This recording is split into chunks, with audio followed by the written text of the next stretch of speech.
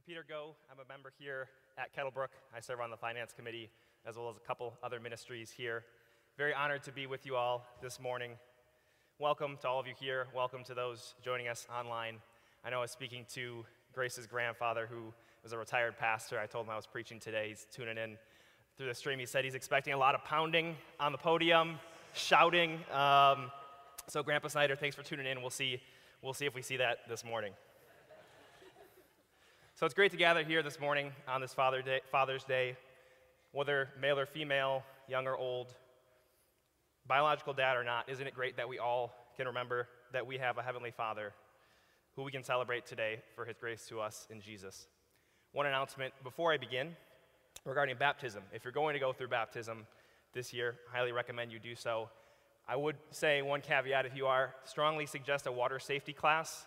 I don't know if anybody saw me get dunked under there. You got to be able to hold your breath long enough for the rebirth to come back up. So take note if you are getting baptized this year. Actually, speaking of baptism, I've been a Christ follower for 16 years, but was just baptized last year. I submitted my life to Jesus at a school chapel led by my pastor, and although I had put my faith in God at this point, I didn't obey His word in proclaiming that I had put my faith in God through the act of baptism. I'm the third of 4 kids, and all 3 of my siblings were baptized before me. I remember my brother getting baptized and him asking me, why haven't you got baptized? I remember my parents giving me the opportunity to get baptized, and even my now wife, Grace, I remember her asking, hey, why haven't you been baptized yet?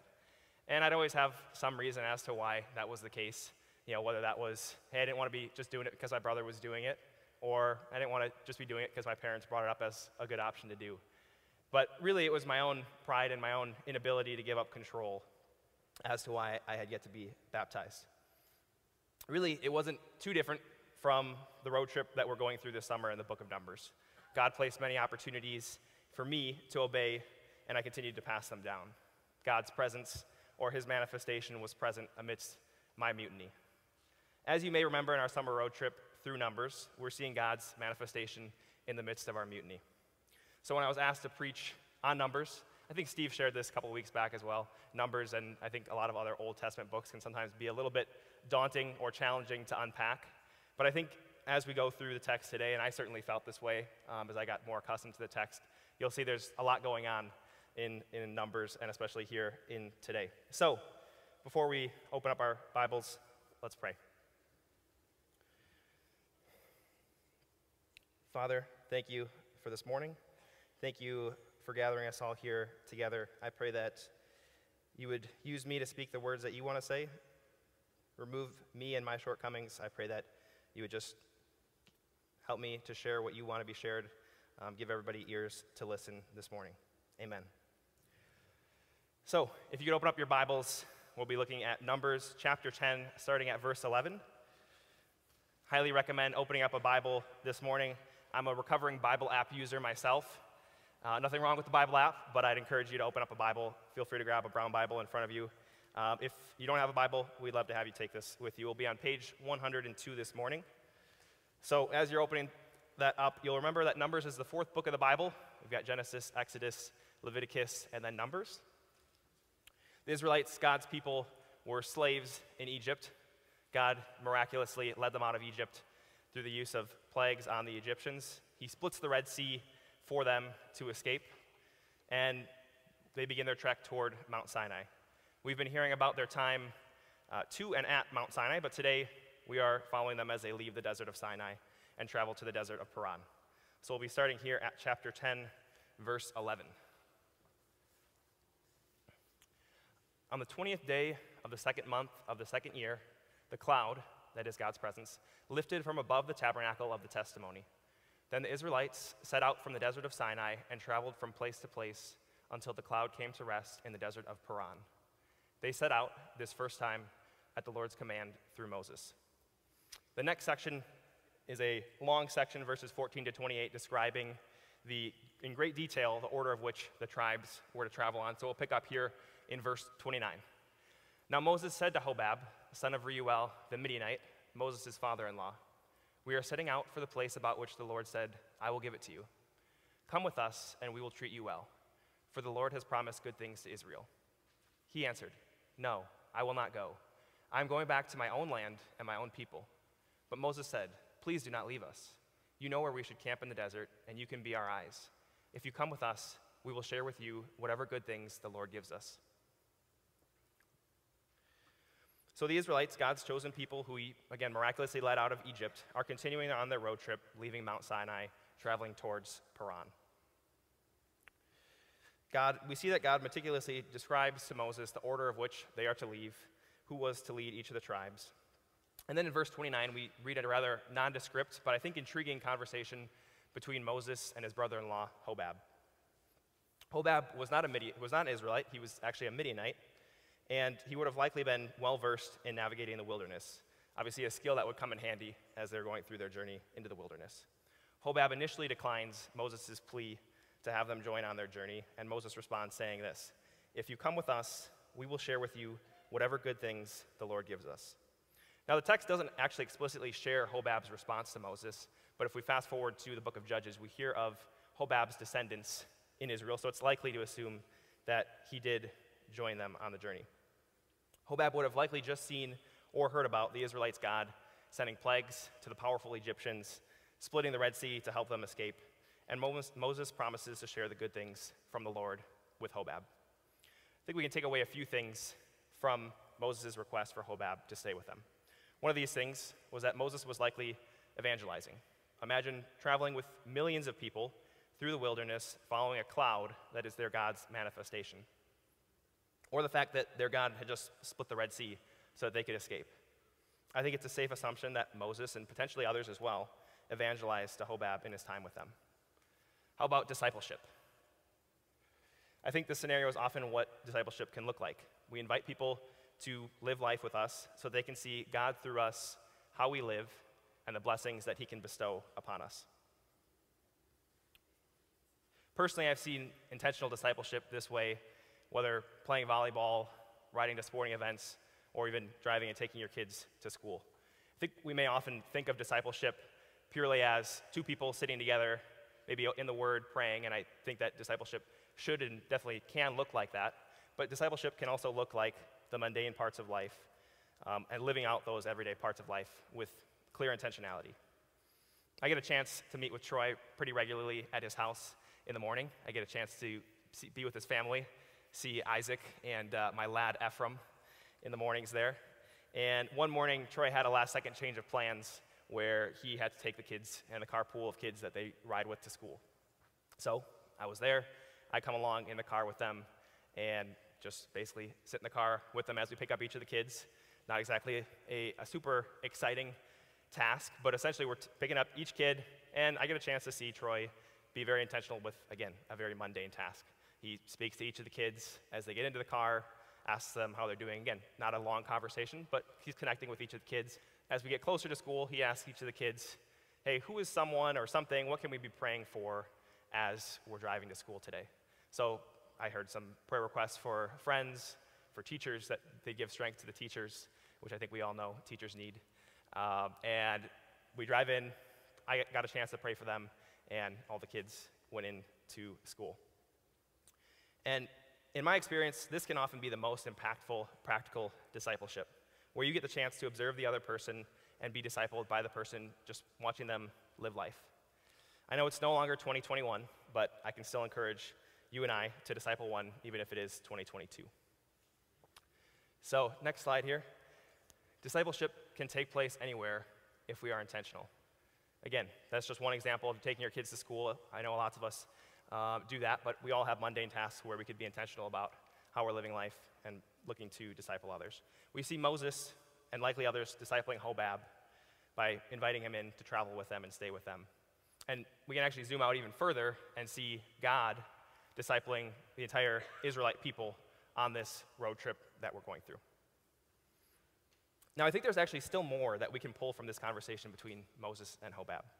You'll remember that I said Hobab was a Midianite. Because of this, he was likely well-versed in navigating the wilderness. You can picture Hobab similar to this. Yes, that is Bear Grylls. Some of you may know Bear. He was the youngest person from the UK to climb Mount Everest. He's known for his crazy stunts on his YouTube page, and he's the kind of guy in that hypothetical scenario we all get posed with being on the island, he's probably the guy you want there with you. If I was Troy right now, I'd probably nail Bear's British accent, but I'll let that be Troy's thing today. So when we think of Hobab, you can think Bear Grylls as someone you'd want to assist in navigating the wilderness. Moses and the Israelites are being led by God's presence. In this series, we're talking about God's manifestation, which is quite clear here. God's manifestation is in the cloud by day and a fire by night. Surely God's presence would provide the necessary guidance in the wilderness, certainly more than one man, Hobab, could provide.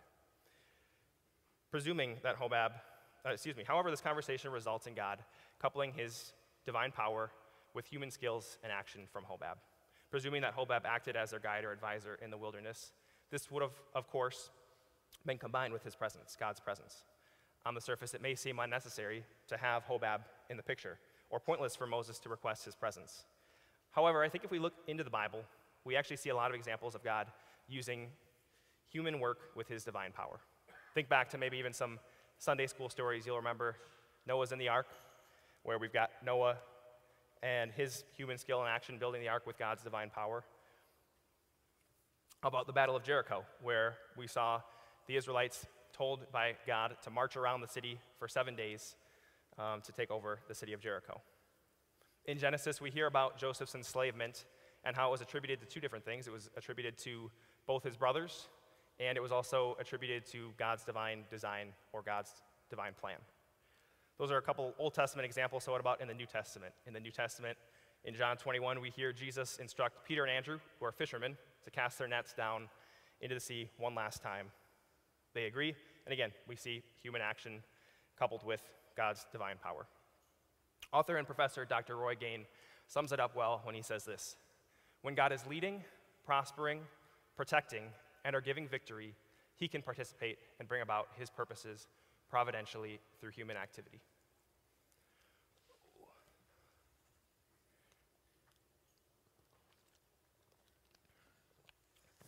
So I think another takeaway that we can have from this is that God often pairs human action with his divine power.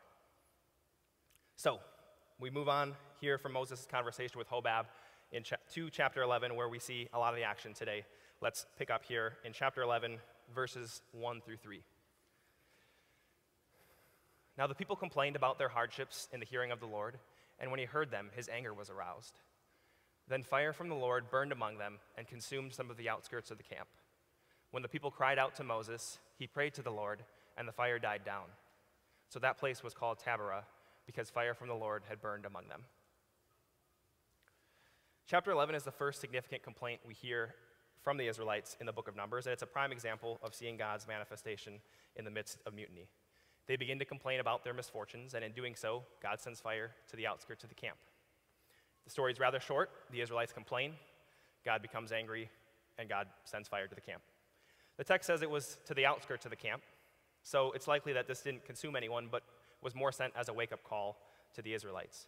We see the Israelites mutiny in their complaining, and we see God's manifestation in both his judgment and his mercy.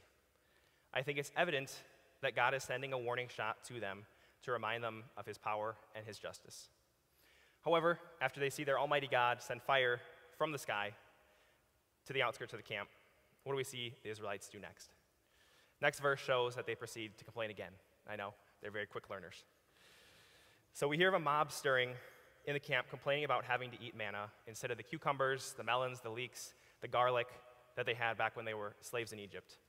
Parents, I'm sure you can probably relate. You've probably had your kids once or twice complain about being hungry, complain about foods. They probably weren't asking for onions, leeks, or garlic, maybe melons, unless maybe Oliver Sizdek, he comes over to my house and asks for some vegetables.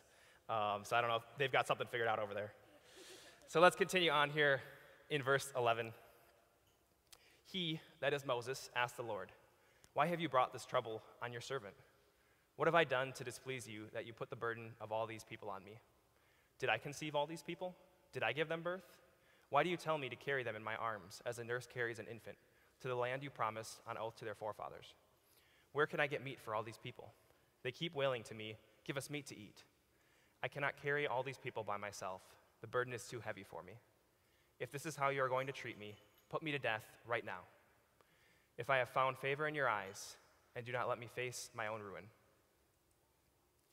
The Lord responds to Moses with instruction to gather 70 men of the elders of Israel to help offload the work and the burden of responsibility that Moses is feeling. He also responds to their request for meat, picking it up here at the end of verse 18. "Now the Lord will give you meat, and you will eat it.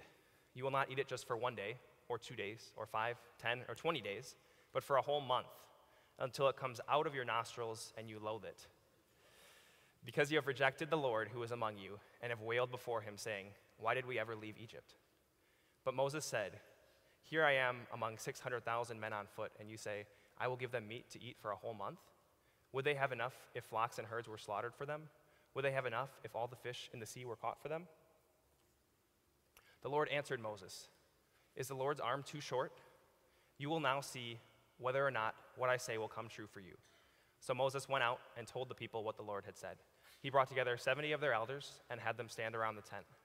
Then the Lord came down in the cloud and spoke with him, and he took of the Spirit that was on him and put the Spirit on the 70 elders.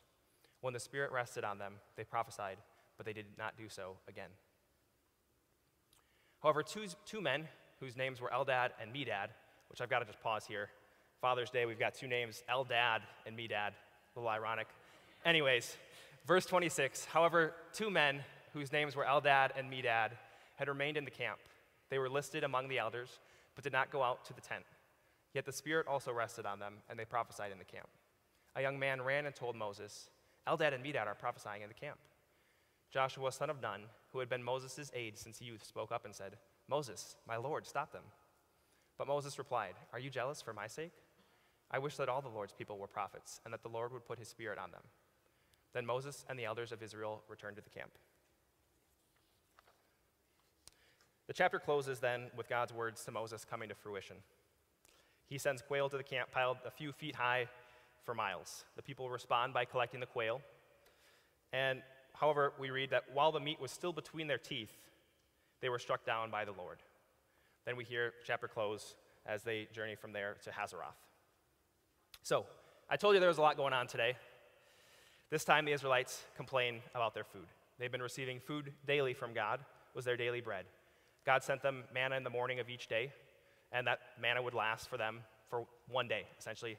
Each day they'd go out, collect manna. That food would last them for their day. It was God's providence. You could think, when you think manna, you could think probably the opposite of these guys right here. These last, I think, a little bit more than a day.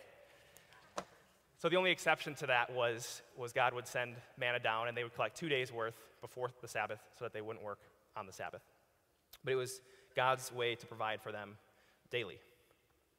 I think we're probably quick to see the complaining unfolding and probably wonder what the Israelites were doing or why they would react the way that they did. So I've got a question for you. Does anybody know who this individual is? No, it's not Aaron Rodgers. No. Any guess? No. Wide receiver? There we go. Valdez-Scantling. Marquez Valdez-Scantling, or MVS. Former Packers wide receiver. Another fun fact. I know Barry's got all the fun facts, but he was the fastest wide receiver in the NFL last year, so there's a fun fact for you. But I think when I look at the Israelites and how we can react, it reminds me a little bit of this. You can picture Aaron Rodgers. I would imagine some of you may watch a Packer game here or there, so you could probably picture this. Aaron Rodgers, he takes a snap, backs up, he does this thing where he's kind of just running around, darting around defenders, and he does one of these, heaves somehow under, he releases the ball under his hip. I don't know how he does it.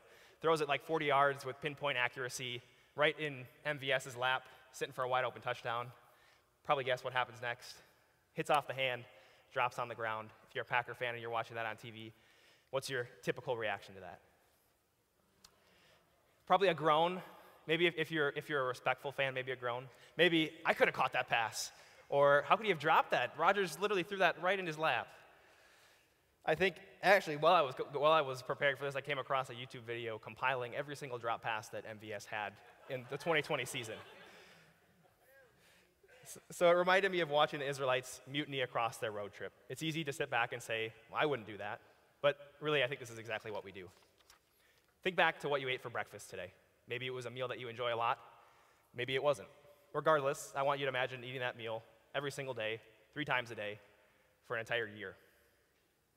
Even if it was a great meal that you enjoy, at some point you're probably going to get tired of eating that same meal. At some point, we're probably also eventually going to complain about the lack of diversity that we have in the food we're eating. I think it's easy for us to sit back, either on the couch watching the Packers on our favorite recliner, or sit back at church here and look at what the Israelites are doing, seeing what they did historically, and critique them. Critique the Packers for dropping the wide open touchdown, critique the Israelites for lacking finding their contentment in God. Beyond their food preferences, what they're saying without explicitly saying is God isn't good. God doesn't care about us, or life was better before God was leading us. In reality, again, we are guilty of doing the same things all the time. So, as they continue to gripe, an angry crowd forms and they express their discontent with God's providence for them. God answers them saying, they will not just eat the meat once, but as we read, they will eat it for a whole month until they hate it or until it comes out of their nostrils. Not often you get to, I heard the laughs as we were going through, not often you get a laugh out of reading through Numbers. So that's a pleasant picture here. Reminds me actually a bit of food aversions. As many of you know, my wife is pregnant, and back in the first trimester, she certainly had her fair share of food aversions. We wouldn't necessarily make dinner together too often, but when we would, we'd spend time making this great dinner from scratch. She would talk about, while we're making it, how excited she was to have it. We get it, we finish, put it on a plate. She looks at the 2 plates, maybe gets a whiff of it, and pushes that second plate towards me. She has no interest in it anymore. She goes back, eats some string cheese or something for dinner. I get 2 plates, so I guess I'm happy about it. But I think this is likely how the Israelites were to feel eating the quail. I think many of you, I certainly can't empathize with that, but I think many of you may remember back to your pregnancies and having some food aversions as well. This is, like I said, what comes to mind when I hear the description of how the Israelites were to feel eating the quail. God answers their request. He sends different food than the manna by sending quail for them to eat. Amidst their mutiny, God piles high quail for miles on the ground. Ryan did some math as far as just how much quail there was, and we read that each person had more than 15 of these baskets or barrels full of quail. So just a little imagery there. Think about just how much quail there was that God piled on. I don't necessarily know that this was God's way of sense of humor, but asks for different food, and God says, here, I'll dump miles worth of quail for the Israelites to gather into their baskets. So, again, we read, however, while the food was still between their teeth, those that lacked trust in God's providence were plagued by something in the meat. It's clear here that their cravings for meat isn't what this is ultimately about. It's not about meat versus not meat, vegan or not vegan. Another way to put it is that ultimately, it's not about where's the beef. Some of you are probably looking at this wondering what exactly that is. That would have been me 2 weeks ago. Ryan introduced me to the great Wendy's commercials back from the 80s, where they talk about where's the beef. So for those of you that are unfamiliar, 30 seconds on YouTube will get you filled in after church. But my point bringing this up is that, again, God didn't punish the Israelites because they preferred meat over manna, but that their cravings weren't for him. In Psalm 63, David is also in the wilderness. He's likely feeling many of the same feelings and cravings that the Israelites are feeling. And he says this, "O God, you are my God, earnestly I seek you. My soul thirsts for you, my flesh faints for you, as in a dry and weary land where there is no water. So I've looked upon you in the sanctuary, beholding your power and your glory, because your steadfast love is better than life. My lips will praise you. So I will bless you as long as I live. In your name I will lift up my hands. My soul will be satisfied as with fat and rich food, and my mouth will praise you with joyful lips."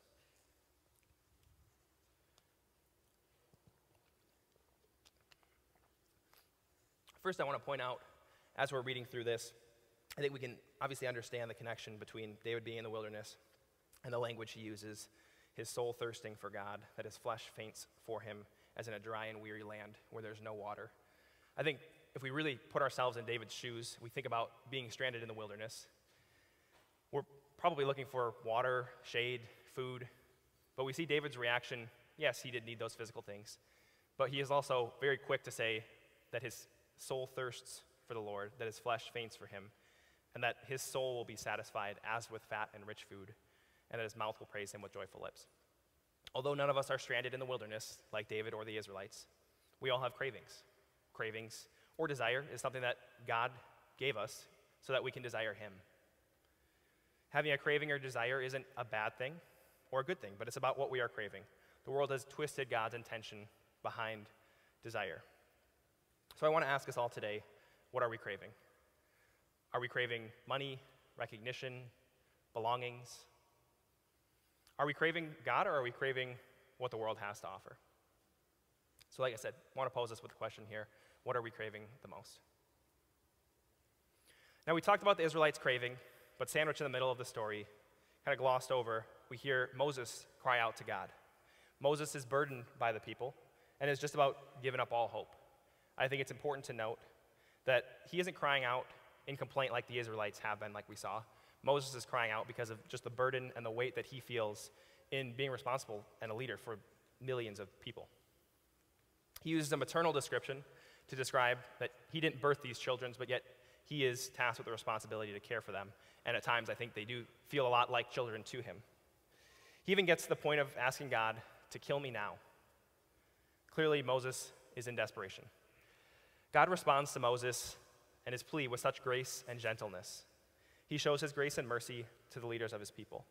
And actually, this isn't the only time that we see God do so in the Bible. In 1 Kings 19, we see Elijah on the run for his life, being chased by Jezebel. He lays down in the wilderness, exhausted, tired, hungry, thirsty, and he cries out to God, very similar to Moses, and says, "Lord, take me now." The Lord responds, sending an angel, and he provides food and provides water for Elijah, provides that physical support for him. Similarly, we see Moses cry out to God, and God responds with a plan to redistribute some of the workload to 70 newly appointed elders from the Israelites. I want to bring attention to how God responds to Moses and Elijah's during their time of weakness. Both of them are feeling tired, distraught, and helpless. God could have given them an inspirational speech to tough it out, to keep going, to fight through, but he doesn't do that. Instead, he chooses to react with perfect gentleness, grace, and mercy. He recognizes that his leaders need additional support sometimes. Sometimes this can be physical support, like we saw from Elijah, and sometimes this can be support from other people, like we saw this morning today in our text with Moses and the 70 elders and Eldad and Medad. What about our leaders? We know that our leaders have a very difficult job that can leave them tired, distraught, and at times perhaps even feeling helpless. What are some practical ways that we can serve our servant leaders here at Kettlebrook and beyond? I think God used the timing of today's text and the platform I have today to share with you as a member of the body to, again, someone who isn't a pastor or a staff member, to share and to speak to all of you and me to ask us what are some ways we can energize our leaders. So in preparation for today, I actually asked our leaders what are some ways, some practical ways that we can be supporting them. I've added a few of my own as well. So let's take a look here. First way that we can practically serve our church leaders is through prayer. This is something that was the most common answer, and I think also the most important. We can be praying for our leaders that God would give them wisdom to guide us further, that God would give them strength, both physically and otherwise. And that's something that doesn't take any special talents or skill, it just takes time and attention to be praying for our leaders, so we should be doing that as we continue to serve our church leaders. Encouragement. This is probably the easiest one. If you've got something encouraging to say it. Whether it's a quick email to a pastor or a staff member, or you run into them on a Sunday morning, we all know how encouraging it is to hear an encouraging note from somebody. So if you have something encouraging, share that. Serve them and their families. Our leaders and their families, they give up a lot to be our servant leaders here at Kettlebrook. We should be looking out, seeking opportunities to serve not only our leaders, again, that can look like a lot of things, but also their families. Discipling others. Maybe this comes as a surprise to some of you to see this on here on ways that we can serve them. Or maybe it doesn't at all. But if we're discipling others and continuing to build the body of Kettlebrook, it helps offload some of the work that our leaders take on normally. Join small groups, triads, and or huddles. I've been a part of a small group for over a year and a half, and I can speak very highly of the community and the growth in myself and others through the use of community, through small groups, triads, or huddles. If you're somebody who comes to church maybe regularly but hasn't really taken that step into getting into additional ways where you can be involved at Kettlebrook, I highly recommend joining a small group, triad, or a huddle. You will not regret it. If you are interested in that, just fill out a Connect card or speak with one of our pastors. And then finally, serve in the church. There really are countless opportunities to serve in the church. And sometimes people will say, well, I know I should serve in the church, but I don't know where should I serve? Where are my skills aligned? And maybe that's probably the first way to look is where do your skills line up with ways you can serve? And if you feel like, well, I don't really know where my skills line up, that's fine. I think another way to look at it is what are the ministries that you've used? Well, maybe that's kids ministry, Torch, Ignite, middle school, high school ministry, hospitality, and just start there. But I think that we all know that serving in the church continues to help offload the work and the burden that's on our leaders here. So maybe this whole list sounds a little bit disheartening, that we're doing a bad job of supporting our leaders. If you're feeling that way, I want to share one response I got back from one of our leaders when I reached out to them. This person, they said this: I've always felt ridiculously supported by Kettlebrook and feel that it is a great privilege to actually spend my life doing what I love. And I'll also share, this wasn't the only message like this. So I will say, encourage you and say we can continue to keep serving our leaders. So again, I think that God gave me this platform today to share this as a member of the body who should be serving with all of us to continue to serve our leaders and support and care for our leaders. So just to recap where we've been today. Next slide, please. Discipleship can take place anywhere if we are intentional. God often pairs human action with his divine power. And then I want to pose two questions. What are we craving the most? And how can we better take care of our leaders? Before we close, we need to bring back this chapter, bring back to where this chapter is ultimately headed. Let's finish by looking at verse 29 once more. Verse 29 says, "But Moses replied, 'Are you jealous for my sake? I wish that all the Lord's people were prophets, and that the Lord would put his Spirit on them.' We know that God sent his Son, Jesus, so that this might come true. In Acts 2:4 we read, 'All of them were filled with the Holy Spirit and began to speak in other tongues as the Spirit enabled them.' Then in Acts 19:6 we read, 'When Paul placed his hands on them, the Holy Spirit came on them, and they spoke in tongues and prophesied.'" We see God's Spirit lead the Israelites through the cloud. I think it's often our reaction to wonder why we don't see this today, that cloud of God's Spirit, but I think we see a version of that. God's manifestation is not a cloud that we see, but his Spirit within those that believe in him. All of us are far more flawed, broken, and messed up than we ever dared imagine. And yet at the very same time, we are all more loved and accepted by the Father because of Jesus Christ than we ever dared hope. Let me say that one more time. All of us are far more flawed, broken, and messed up than we ever dared imagine. And yet at the very same time, we are all more loved and accepted by the Father because of Jesus Christ than we ever dared hope. He guides us all the time and is how we continue to see God's manifestation in the midst of our mutiny. Let's pray. Father God, thank you. Thank you for sending your Son down to save us. I thank you for everything that you've blessed us with. I pray that you would continue to encourage myself and all of us to continue to support and care for our leaders. I pray that you would give us the cravings and the desires for you and not for worldly things. God, we lift your name up high, and we thank you for this morning that you've given us and the opportunity to gather here together. Amen. So, 2 Turn and Talk questions for you this morning. First, is there a time or area in your life where you could be discipling others that you hadn't previously considered? Second, what is one way that you can care for our leaders here at Kettlebrook? And secondly, will you commit to doing this?